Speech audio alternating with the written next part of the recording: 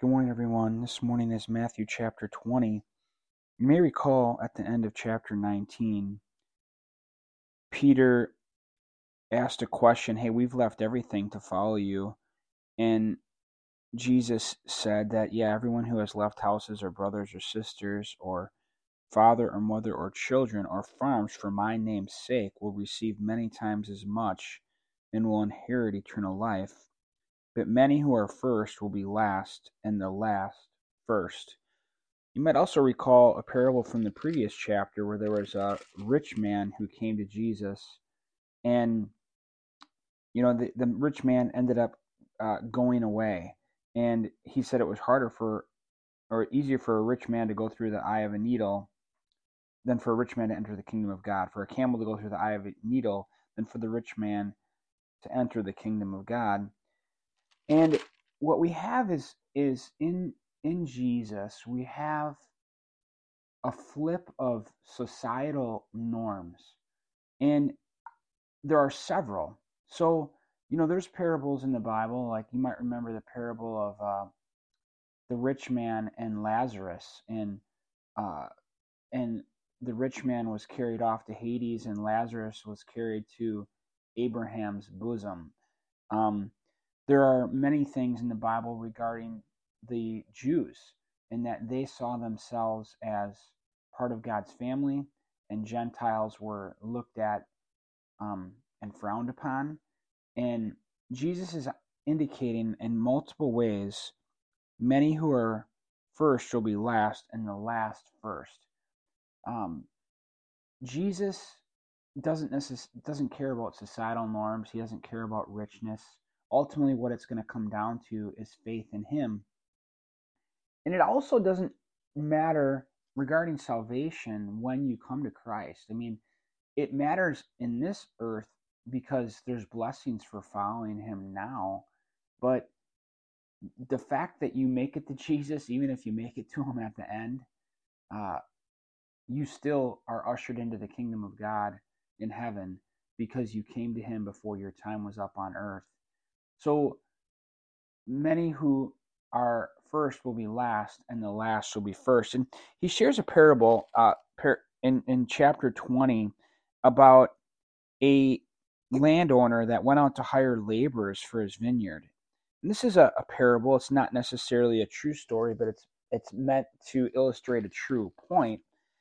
And he hired some people in the morning, and then he hired some people at noon, and then he hired some people in the afternoon, and then he hired some people right before, like an hour before the closing of the day. And then he has his manager go out to pay everyone, and he pays them all the same rate. Now, the people in the morning, that he committed to giving them a wage, and they agreed to that wage, and they worked all day. And then everyone else, he just said, "Hey, how you need some work, and how come you're not working?" And they're like, "Well, no one hired us." And he's like, "Ah, well, come and work." So he hires these people throughout the day, but then at the end of the day, he pays them all the same amount. And the people that were first and paid in the morning or started in the morning were complaining, like, "Hey, how come everyone got the same as us? It doesn't seem fair." And Jesus says, "Friend, I'm doing," this is in verse 13, "Friend, I am doing you no wrong. Did you not agree with me for a denarius? Did you not agree with me for a wage for the day? Take what is yours and go. But I wish to give to this last man the same as to you. Is it not lawful for me to do what I wish with what is my own? Or is your eye envious because I am generous? So the last shall be first, and the first last." So Jesus shares that he pays them all the same amount. And I think one of the things that's significant is that, like, Pharisees, who always thought themselves as special before God, well, they're going to have to come to Jesus. But even if they do come to Jesus, they're not necessarily going to have a higher place of position or any extra blessing in the kingdom, because now everyone who's part of Jesus's church and believes in Him, and even us Gentiles, we're part of the family of God. This makes me think of the thief on the cross. Do you remember there were two thieves, one on the left and one on the right of Jesus? And right at the end, one of the thieves goes to Jesus, remember me when you enter your kingdom. He says this to Jesus. And what that man is doing is he's expressing faith. He's first of all recognizing that Jesus is a king, that he's going to a kingdom, and that Jesus is going to have the ability to remember him when he gets there. So this thief, right at the end of his life, even though he was a thief, is placing trust in Jesus literally in the last hours of his life. And Jesus said, truly I say to you, today you will be with me in paradise. Because to be away from the body is to be at home with the Lord when you believe in him.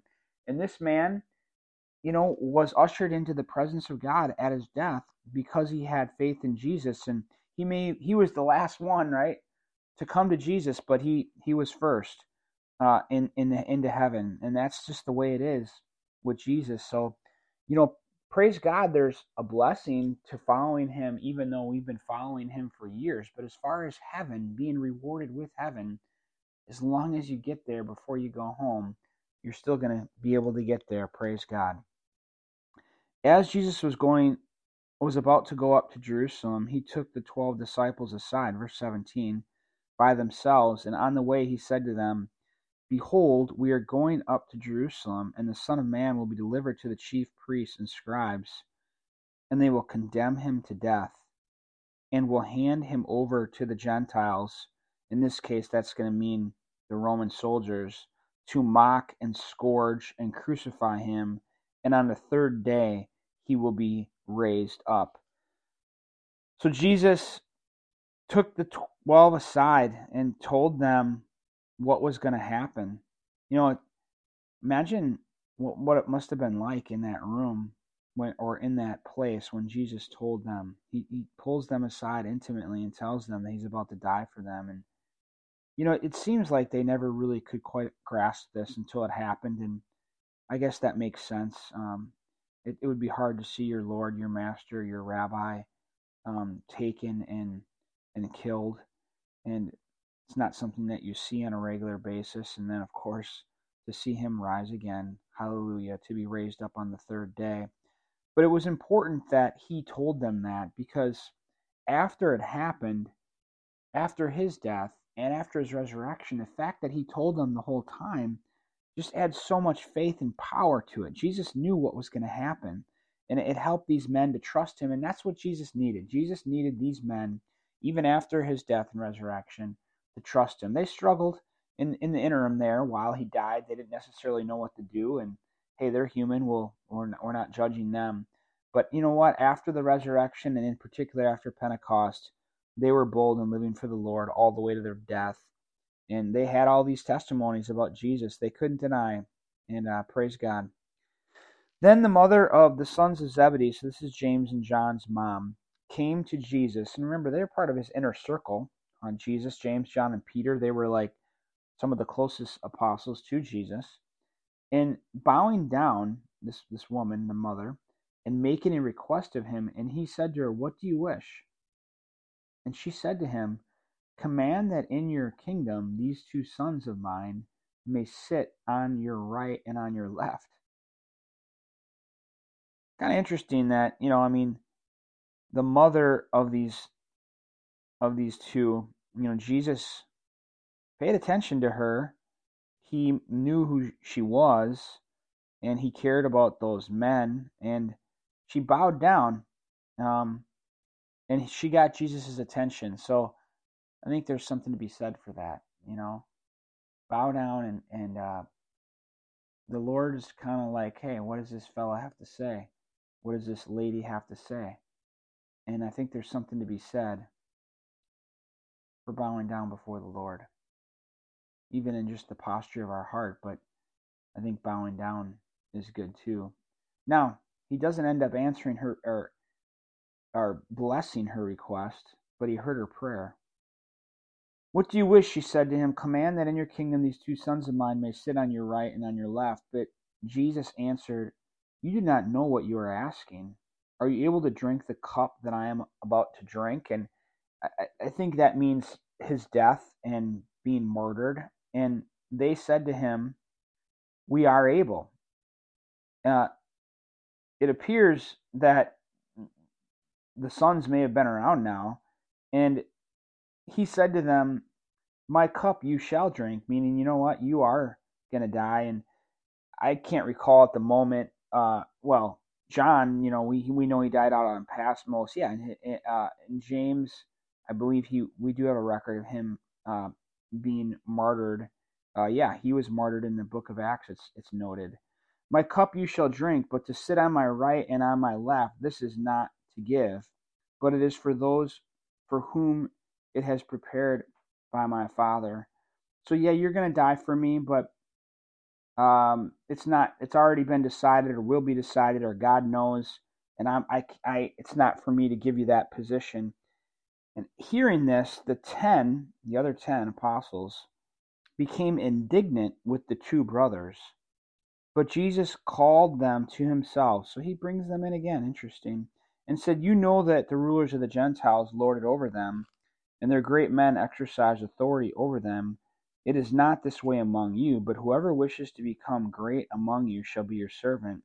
Whoever wishes to be first among you shall be your slave, just as the Son of Man did not come to be served, but to serve, and to give his life a ransom for many." Ultimately, Jesus served us all by giving his life. And we are here to serve God's kingdom. That's what God would have us to do. So, what is your way of serving God's kingdom? What is your way to serve God's kingdom? I think, you know what? It's a blessing when you find, now, we can serve him in any way. Sometimes it may be doing something that you don't want to do. Maybe it's something that's hard or self-sacrificing to do for the Lord. But what I've found too is that God has given each of us different gifts. And as you find out what your gift is, give that to the Lord. Use that to serve the Lord. Now, until you really find your sweet spot, serve him somehow, serve him some way. He's pleased with your service. And some people just have the gift of serving, and they'll just do anything to serve God. And that's an amazing thing. And sometimes I'm convicted by those people, not by those people, but just, it's like, maybe I should do what they do. You know what I mean? Maybe sometimes you felt like that as well. But I really feel like the Lord has turned me into a teacher of God's word. And I'm trying to be faithful to what God has given to me and not be lazy, but to say, "Lord, help me to honor you and help me teach about you all the way until you come and get me or until I go home." And when you find the way that God's gifted you to serve, I think he'll give you some enthusiasm towards it. There's some people in my life, praise God, that I think one of the ways they serve is giving. Some people God has given wealth to, and they're generous and they give it to Christian causes. And there's just so many ways that God uses different people to serve him. But I say it again, what is your way? And if you're not serving God, I think I encourage you to roll up your sleeves and serve him somewhere. Get involved in a church, find a need and meet that need, but also seek to find out, if you're at your best in serving God, what would it be? And begin to discover that and then apply yourself to it. As they were leaving Jericho, a large crowd followed him, and two blind men sitting by the road, hearing that Jesus was passing by, cried out, "Lord, have mercy on us, Son of David." The crowd sternly told them to be quiet, but they cried out all the more, "Lord, Son of David, have mercy on us." And Jesus stopped and called them and said, "What do you want me to do for you?" They said to him, "Lord, we want our eyes to be opened." Moved with compassion, Jesus touched their eyes, and immediately they gained their sight and followed him. We have seen pictures of this throughout Matthew's gospel of people coming to Jesus and in a sense almost like not taking no for an answer and begging or bowing down, or thinking of the woman who just worked their way to Jesus and touched the tassels at the bottom of his robe, so to speak, and were healed. And I think of Lazarus up in the tree right now, that the tax collector one who climbed up in the tree because he was a short man and he wanted to be able to see Jesus coming. And when Jesus sees that extra honor, that extra effort, even though he was a tax collector, uh, you know, he notices that when the mother came, right, and bowed down before him, he like paid attention to that. So sometimes, you know what, you got to cry out to the Lord and just keep crying out, and he pays attention to that, and praise God for that. And I've got some things to pray for in my own life and in my own family, and I'm going to do some more crying out to the Lord now. God bless you all.